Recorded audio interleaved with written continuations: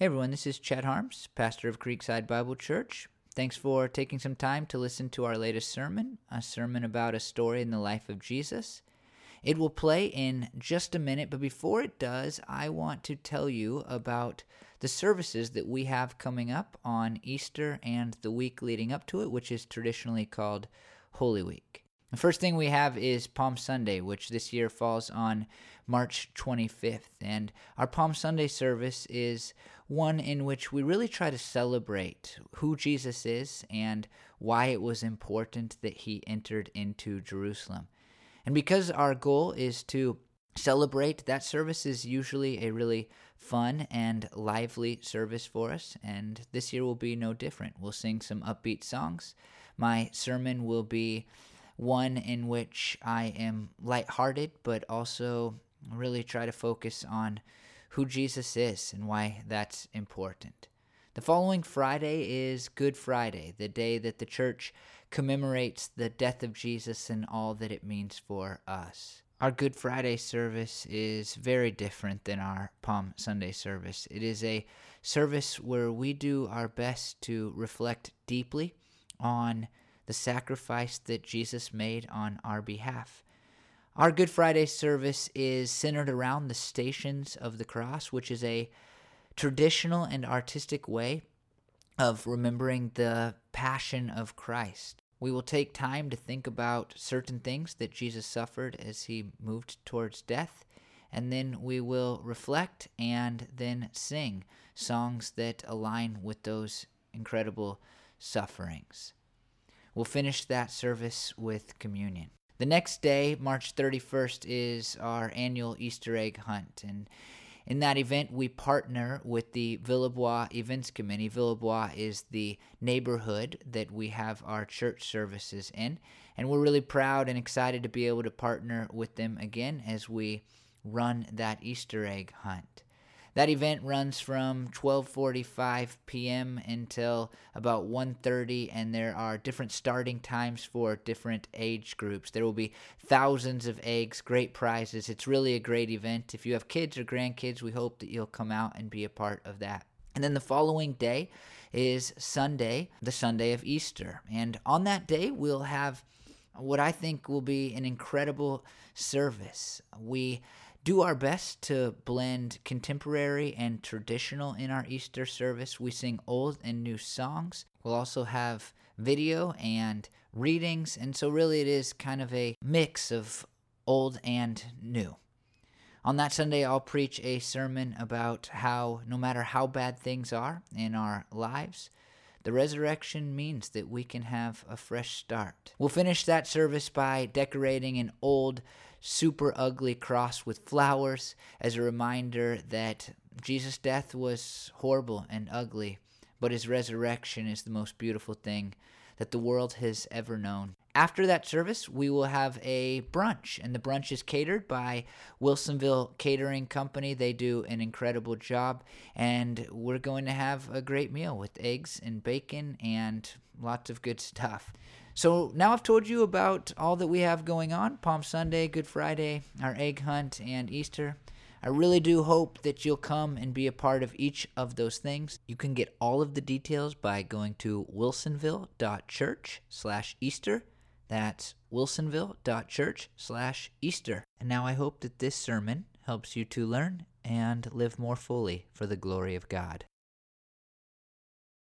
Well, today we finished this sermon series on stories from the life of Jesus. I've enjoyed it a lot. We've taken all these stories from the Gospel of Mark, and as I said at the very beginning of the series, it's the gospel out of the 4 gospels we have in the Bible that traditionally in the church has been neglected or overlooked. And I would have told you before we started that wasn't true of me. Like, I like all the gospels. And then as I've studied it, I was like, I didn't know any of this, And so it's been enjoyable for me to look at these stories and to really see Jesus in a new way and a new light. And I hope, this has been the hope of the whole series, is that it's caused you to go, whoa, and to say, like, this is serious. I mean, if this story's true, then this changes my life. This is important for how I live and the decisions I make and how I view Jesus, even how I pray.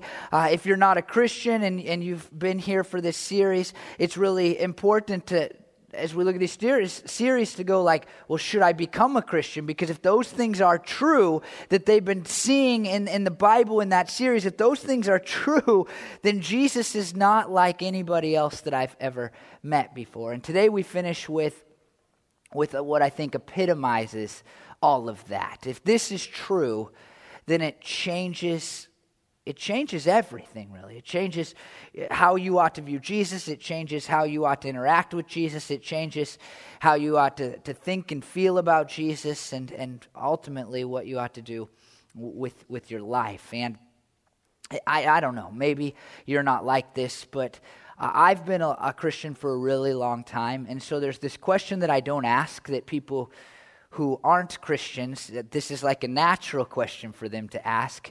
But as a Christian, since I was 4 years old, this is like, I don't think about this, but I think it's an important question, and I think that non-Christians are really right to ask it, and I hope that we've caused some people to ask it as we've gone through this series. But here's the question, why Jesus? Why follow Jesus? And for me, 30 years a Christian now, it's just like, well, because, I've done it a long time. It's been really good for me.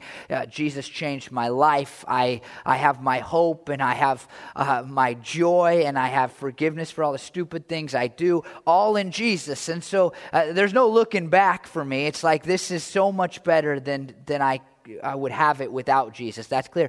But I do think that the question, why Jesus, is not a bad question, right? Even if we're Christians, why is it that I follow Jesus? And I wonder if you could answer that question, right? If somebody said, why are you a Christian? Why have you chosen to follow Jesus? I wonder if we who are Christians could actually have an answer that isn't, some cookie cutter answer that we were told we should say at some point in our church history or whatever. But why Jesus? And the story we're going to look at tonight really answers that, because this is why. We get the veil pulled back on who Jesus is, and we really get a glimpse into his nature, and we get a glimpse into the value of being in a relationship with him in a really unique way. And we don't get that with people a lot, not just Jesus. I mean, Jesus lived 2,000 plus years ago, and so it's hard to get that with Jesus. We have it through this story, but I just mean people in general. I don't know if you've ever had moments where you get to see people when they don't know that you're looking, and they're doing something that reveals their character, their nature, who they really are. But we don't have a lot of those moments, right? Like I think of, and I don't even know if there's a real story, but I have it in my head, and so good for this person I'm about to mention. But my grandpa, he's not a big talker. He's not gonna. I mean, he's a talker if you get him on the right subject, but he's not gonna come out and talk to you about how spiritual he is or how much he loves Jesus. If you were to ask, he would gladly tell you, but it's not in his nature to walk up to you and say, here's what I've been reading in the Bible and all that. And I don't know that any other time in the history of my life I woke up almost as early as my grandpa. He's a depression kid. He's up before you're up, right? And he's probably done more than you'll do your whole day by the time you've woken up. But one day, I think it's when I lived with my grandparents after college, I woke up early for some reason, and I walked out to the living room, and there, in this memory, is my grandpa on his knees on a chair praying. It's that moment, right? You're like, he doesn't know I'm looking, and he hasn't planned this, and now I get why he's been so faithful and so solid, and all the things he would never tell you he is. That right there reveals his true character. And I knew enough about him other than that to say, well, this makes sense. This, everything else I've seen, this right here makes sense. There's a story from the life of Billy Graham who recently passed away, and I was unable to find this story again, so I might butcher it, but it really stood out. I've told it in sermons before, but there was a man who started preaching with Billy Graham. They were friends. They ran in the same circles and did kind of the same ministries together. And And then all of a sudden, Billy Graham has this revival in L.A. I don't know if you know Billy Graham's story, but, he's just a normal preacher guy. And then he has this revival in L.A., and the newspapers pick up on it, and the radios are talking about it. And Billy Graham goes from, normal ministry guy to, Billy Graham, this iconic figure in just no time at all, it seems, as you look at his life. And there was this other guy who didn't become Billy Graham. I don't even know who this guy was, right? And so there's this story from this guy's life where he's like, I had a day where Billy's out there preaching. People are giving their lives to Jesus. I'm frustrated, and frankly, I'm jealous. And I came back to the hotel room. This is the guy talking, earlier than he expected me to come back to the hotel room. And he's like, I opened the door. Billy Graham doesn't know I'm coming. He doesn't know that anybody's coming. And he's face down on the ground crying and saying, God, please don't take your Holy Spirit from me. And this guy said, in that moment, I knew why Billy Graham and not me. It's this moment that reveals, we go, well, that makes sense, right? When you look at the life he lived and how there was no scandal, and how people, even that aren't Christians, don't look at Billy Graham and say he was in this to get rich, as they do about most famous preachers. It's like, well, that makes sense. But this guy saw it, and it was like, oh, that's who you are. And for the disciples, the guys that hung out with Jesus, that chose to follow him really early, there was 12 main guys that walked around and followed Jesus. There had to be moments, and there would be moments after Jesus died and rose again and ascended into heaven. There were moments where they had to wonder, is this worth it? Who really is Jesus? But they didn't have to, because of the story that we're going to look at today. And most of them willingly would go to the cross and die, or go to their deaths because of following Jesus. And they'd be persecuted, and they'd be tortured, and they'd be rejected by their own people. And part of the reason is this story that we'll look at today. This is the story that we call the Transfiguration. And one of the problems with giving a name to a story is that all of a sudden it makes the story seem, less believable or less important, because we just label it. It's like the Transfiguration. We can move on. We know it. We've heard it before. Mark Edwards, who I borrowed a lot from for this sermon, he's an author. He said this: maybe it doesn't strike us as crazy because we've got a name for it, the Transfiguration, as though labeling it suddenly helps it make sense. And so as I read the first part of this story, especially these first couple of verses, you may know it if you've grown up in church circles. You know the Transfiguration. You know what we're about to read. But really just try your best to be like, whoa. That's the whole word for this series. Whoa. Because this story, if you took away the name and you hadn't heard it before and you weren't even familiar with Jesus, you would be like, is that real? That would be the first question. Really? Really that happened? And then if you were like, okay, I do believe it happened, then you would say wow, that's incredible. And what does it say about Jesus? And so here's what it says in Mark 2-4. After 6 days, just a second, I'm sorry, I need to do something. After 6 days, there it is. After 6 days, Jesus took Peter, James, and John with him and led them up on a high mountain where they were all alone. There he was transfigured before them. His clothes became dazzling white, whiter than anyone in the world could bleach them. And there appeared before them Elijah and Moses, who were talking with Jesus. Now, what's really interesting about this story is how Mark introduces it. And we've talked about this in the series.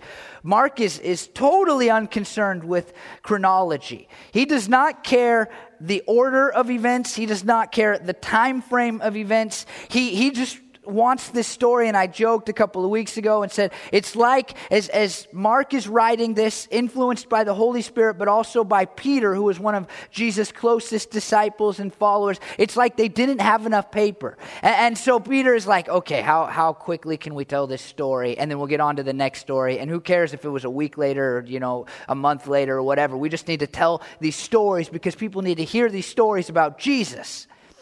But here, we have this really interesting phrase that just jumped off the page. Mark says after 6 days. That's a really interesting detail. It's like we've gone immediately. After 6 days, let me introduce you to this new story. It's pretty clear there's a reason, right?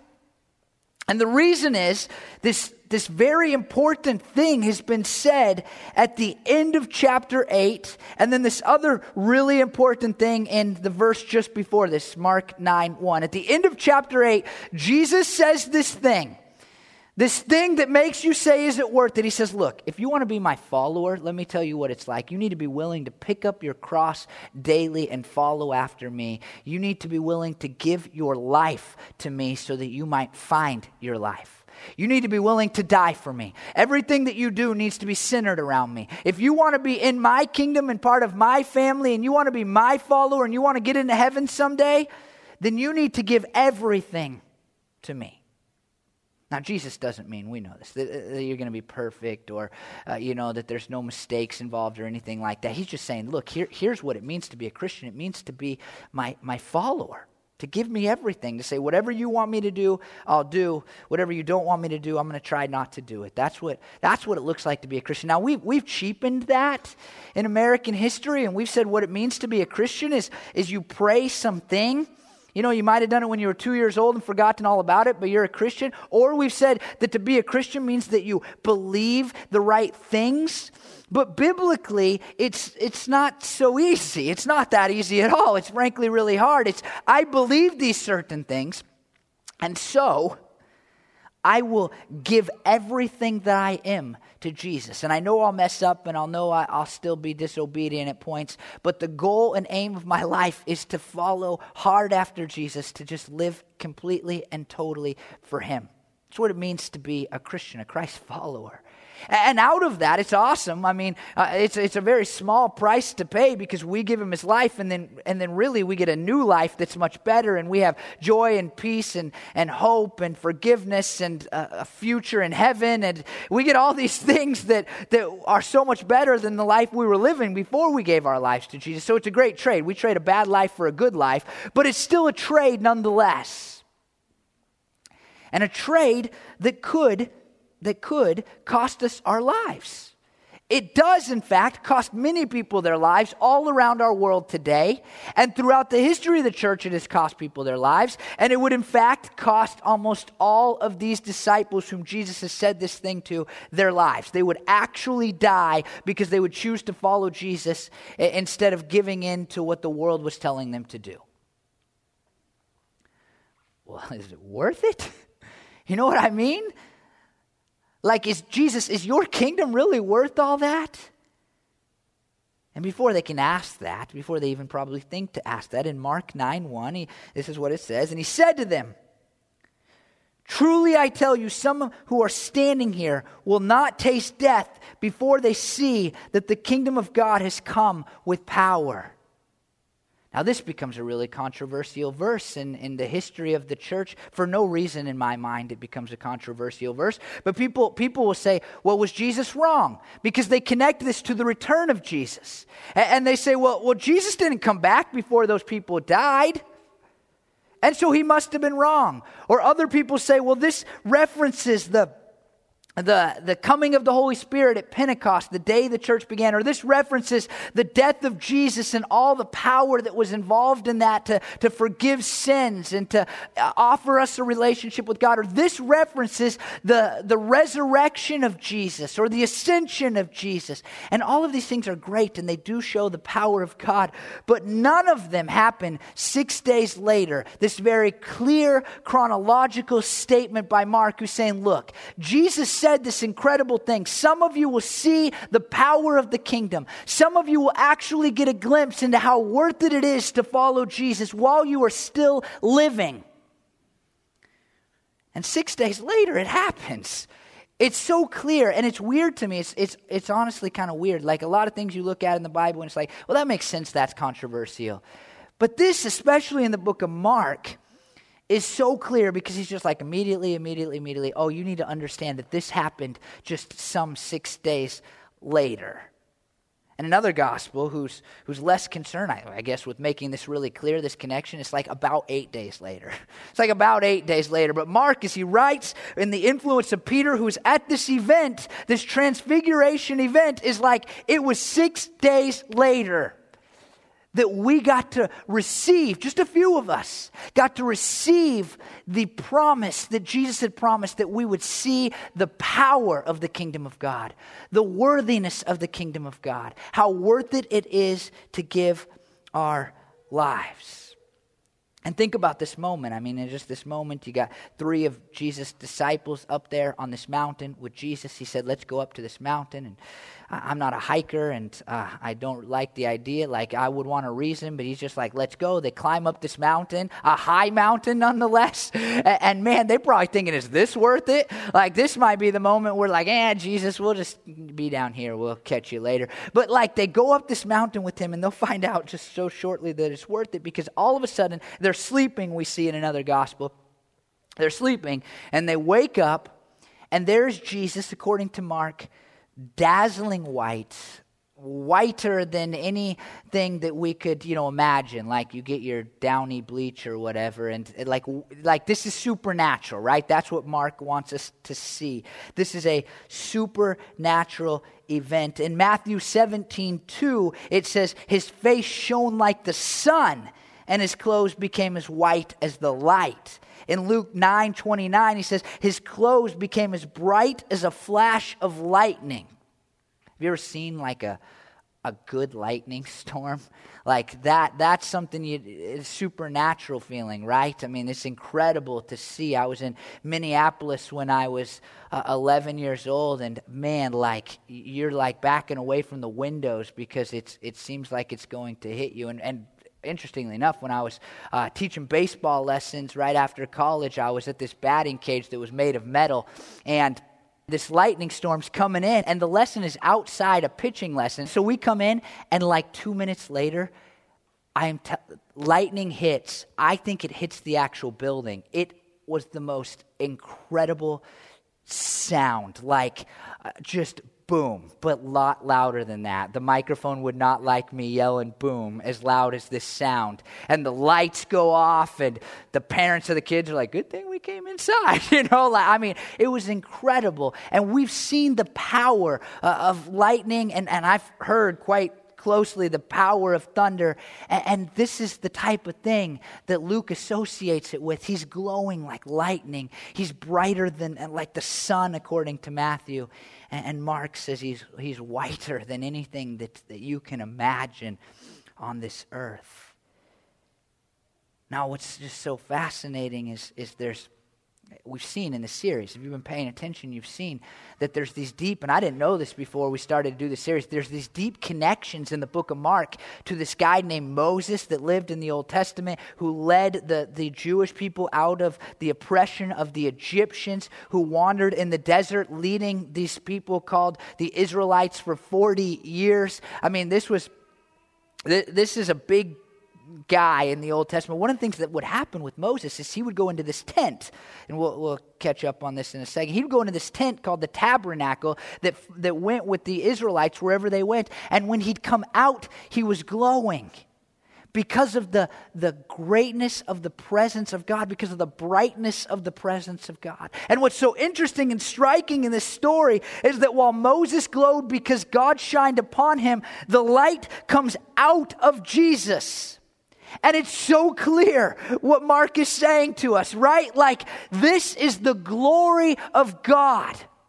When the disciples who were there woke up from their sleep, they saw Jesus. And when they saw Jesus, they saw the glory of God. Theologians use this term throughout for things that we see in the Bible, especially in the Old Testament, called the Shekinah glory. It's not a biblical term, but it's the visible glory of God, the glory that you can see. And here in this incredible moment, Jesus is glowing with the glory of God because he is God. He is God who became human, and in doing so, he veiled that deity. But in this singular moment in his history, the disciples are able to see the power of the kingdom of God because the veil is pulled away just for a second. It's like, oh, that's who you are. Oh, that's who you are. This makes sense, right? Because of all the stories we've seen. Like, oh, you walked on water because that's who you are. Oh, you fed 5,000 men plus women and children, 10, 15, 20,000 people because that's who you are. At your baptism, the voice came from heaven because that's who you are. You were tempted in the desert and angels ministered to you and wild animals showed up because why? Because that's who you are. You are God, who just happened to veil that deity with flesh and walk around in our midst. The disciples have this moment like I did with my grandpa and like Billy Graham's friend did with him, like, oh, that makes some sense now. They are able to see the power of the kingdom. Sam Storms, another author, says his true inner identity and character as Son of God incarnate suddenly bursts forth for others to see. The divine glory within irradiated Christ's whole being, affecting even his clothes. When Peter, James, and John were privileged to see, what they were privileged to see was the eternal pre-incarnate glory of the Son that for the period of his earthly life had been deliberately obscured and hidden behind the veil of the human flesh. The veil of finite human nature is momentarily lifted to provide a glimpse of his infinite deity. Oh, that's who you are. I get it. It all makes sense now. And if the glowing and the brightness and brighter than the sun is not enough, right? Like Luke adds to the detail that here's Moses and Elijah in glorious splendor. So Jesus is shining so brightly that even Moses and Elijah, these guys from the Old Testament, they're shining in his glory. And by the way, these guys are really important figures in the Old Testament for a variety of reasons. Interestingly, they're seen as the deathless ones. There's no grave site that the Jewish people go to and say, well, that's where we believe. History tells us that Moses and Elijah buried. Elijah just went up to heaven. Moses climbed up on a mountain, and then we just don't really know. He's just like kind of done. And so they're kind of the deathless ones, so that makes some sense here. They are really connected to mountains in the Old Testament. Their story has big mountain scenes, but even more, this is really important, they are representative in some ways of the entire story of the Old Testament. And I believe what Mark is saying is, look. If you want to understand who Jesus is, you need to understand that the entirety of the story of the Old Testament points to him and his coming and his glory and his death and his resurrection and all that he would do for humanity. This is an incredible moment. This is a whoa moment. This is a big deal. This is eye-opening. This is like they've been following this guy Jesus around. They kind of have an idea that he's the promised one who would set things right for their people. They kind of get that. They know that he's like intimately connected with God in some way and like that he's able to produce miracles because of this connection to God. But all of a sudden, the veil is pulled back and they get to see Jesus when maybe Jesus didn't know they were looking, and all of a sudden they see that this is deity in human form. And their response is where we really begin to see like this is worth it. This is like how they kind of know it's worth it. Because here's what Peter says. Remember, this is Peter helping Mark write this book, right? So this is like he's like here, okay, and here's what I said, and he's not proud of it. You can see that in what he records for us. Like, okay, here's what came out of my mouth. You know, like this is a big moment. Mark 9, 5, and 6. Peter said to Jesus, "Rabbi, it is good for us to be here. Let us put up 3 shelters: one for you, one for Moses, and one for Elijah." He didn't notice this parenthetical. He did not know what to say. They were so frightened.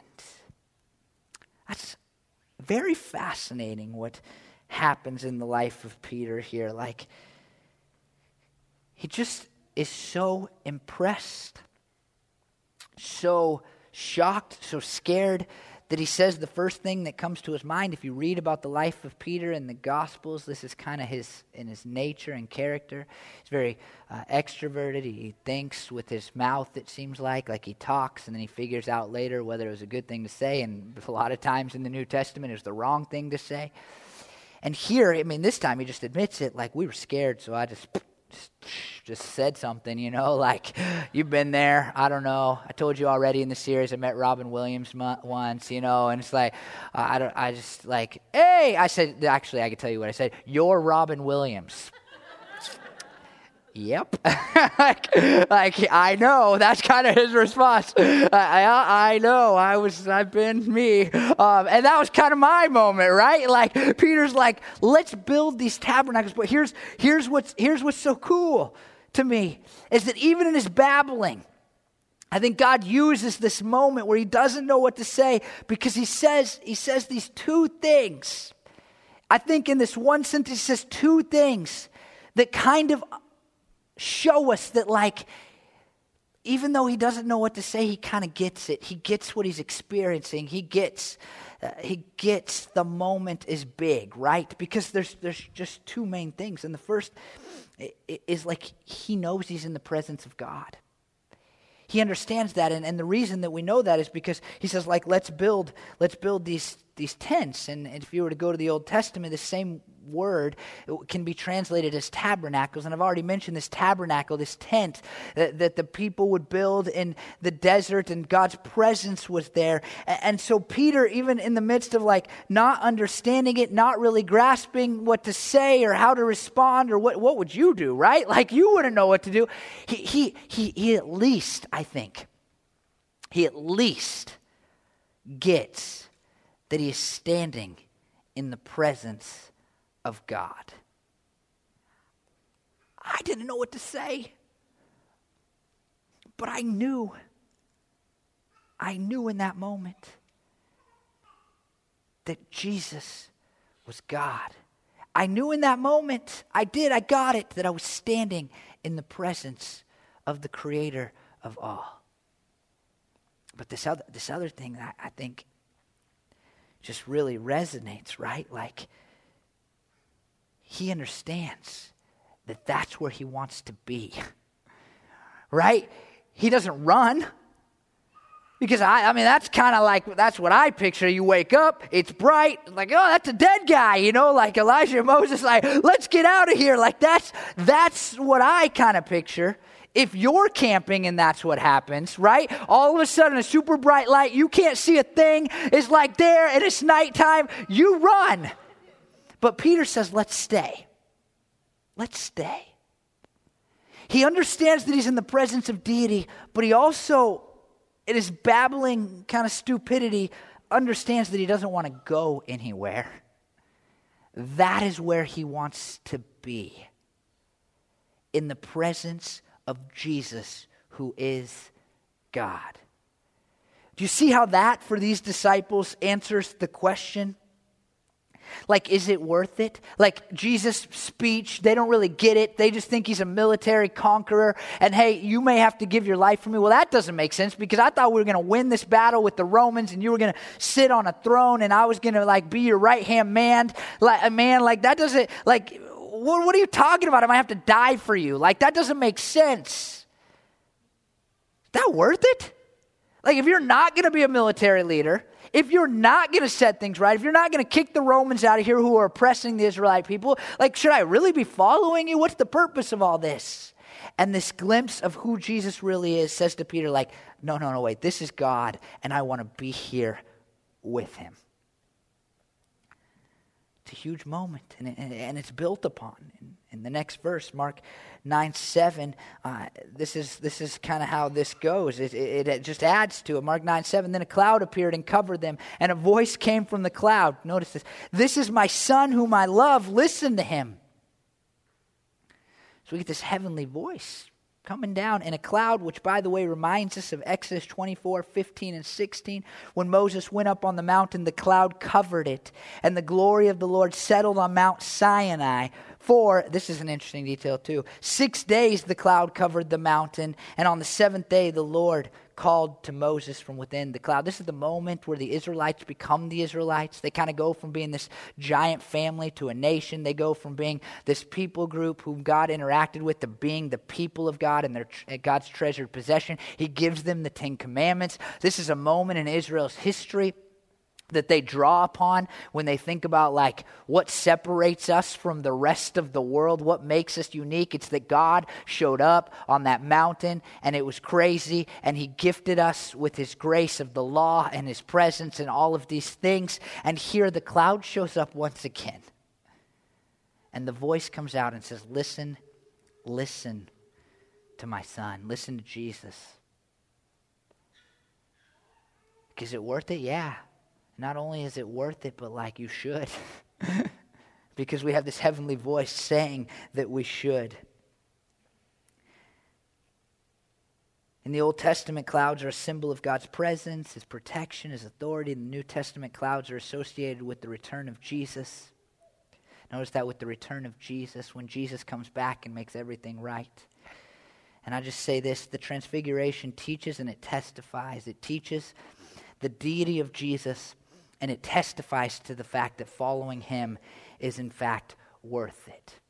Now, you may not know this, but Peter, he actually pens a couple of books in the New Testament, 1st and 2nd Peter. And in 2nd Peter, he's an older man, probably about to be killed.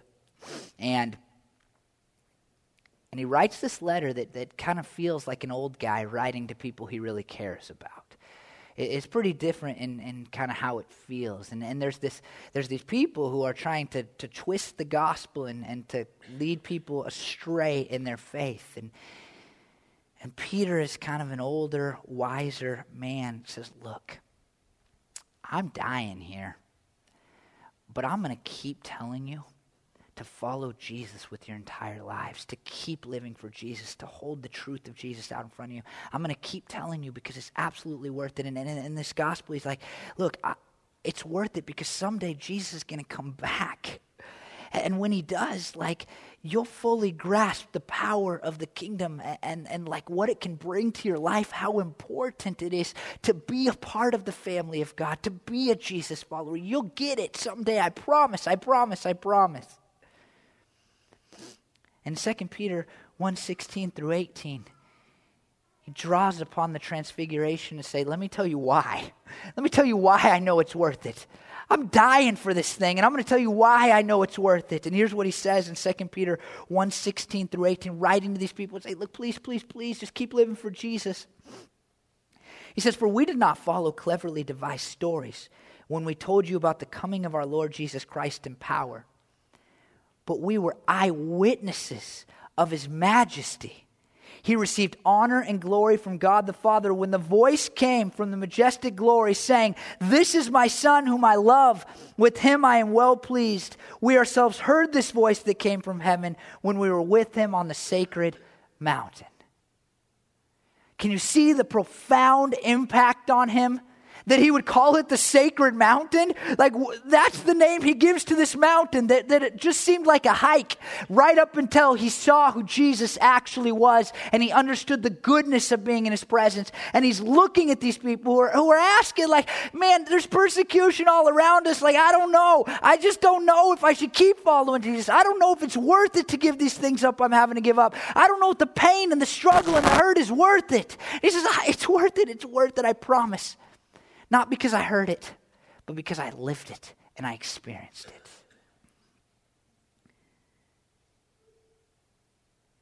I just want to say,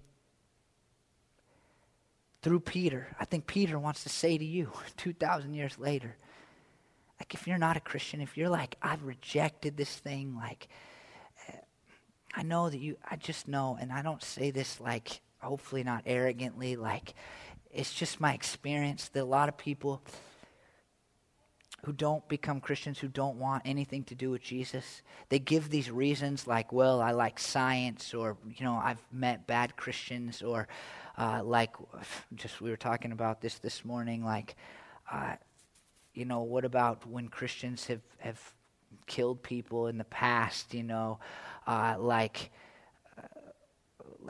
you give these reasons, you do, and that's fine, that's great. But I think a lot of times if you're not a Christian, you give those reasons because it's a lot better sounding than what really is inside of you. And what's really inside of you is this idea that it's just not worth it. Right? Like even if it's as simple and as shallow as like, well, all those Christians go to church on Sundays. And I don't want to deal with that on a week in and week out basis, right? Like because I'm giving up one of my weekends and there's that. Or I mean even more though, like, well, I party on the weekends and the Christians I know don't. And I don't want to give that up, right? Or like I hang out with a bunch of people who hate Christians or are really anti-Christian. And I know like if I become a Christian, then I'm going to lose some of my social status or my social currency. Like that's going to happen. And I don't want to, I mean, like I'll give all these other reasons, but it comes down to that. And I'll just tell you that the guy who experienced it, this guy named Peter, writing through Mark and then writing himself, he just says it's worth it. And he suffered more than you'll ever suffer for being a Christian.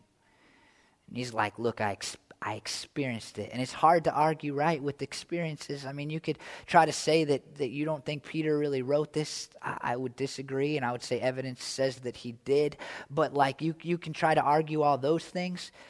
But if he really did experience this moment, and he was dying for the Christian faith, and he's still like begging people, you should do it too, then this moment must have suggested that it was absolutely worth it.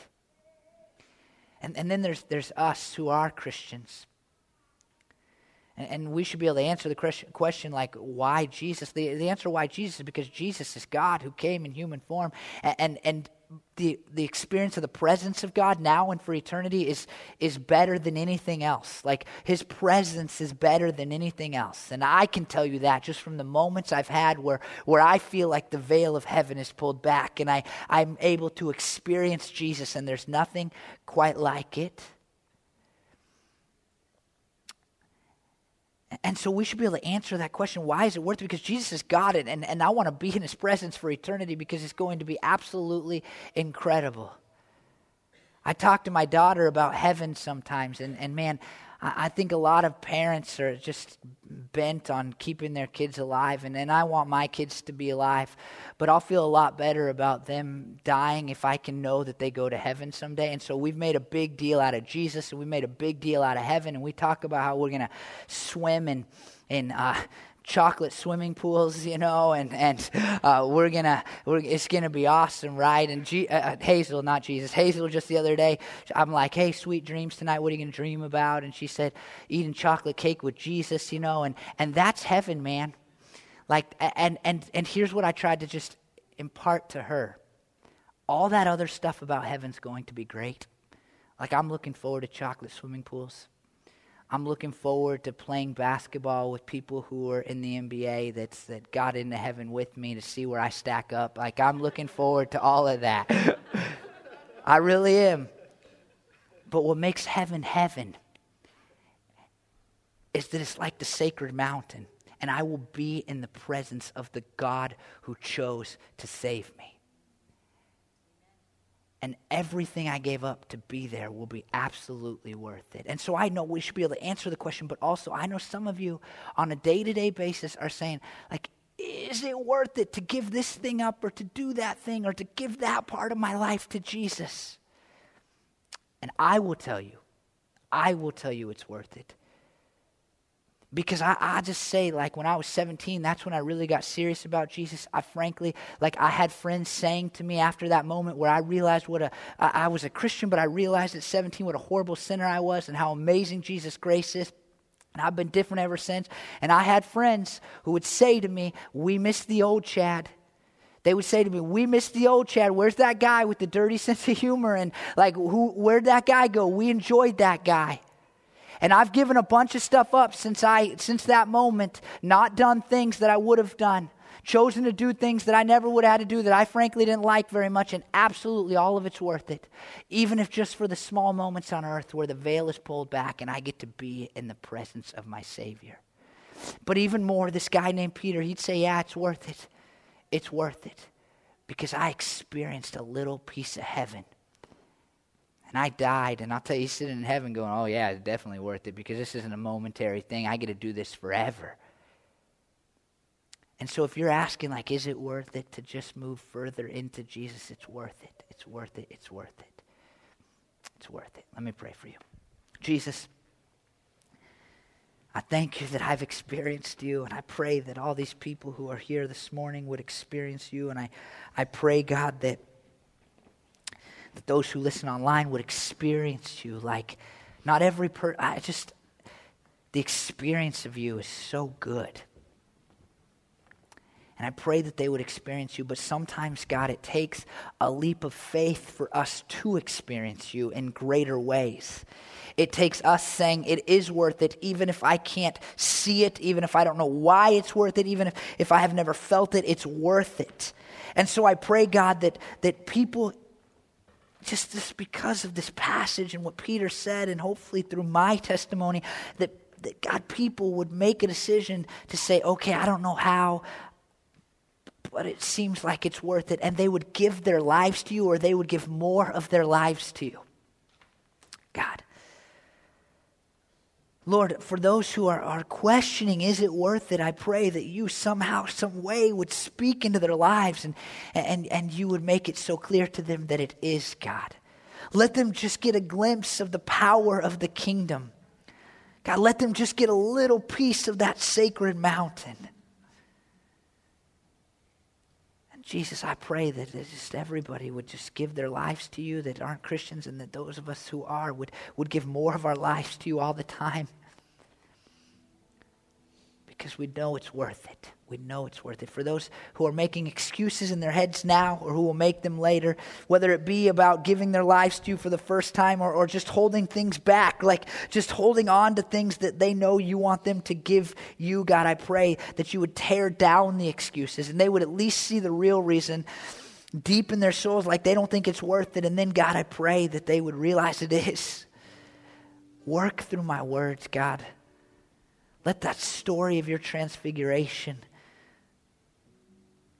let that moment even impact us now, God. I pray these things in your holy name. Amen.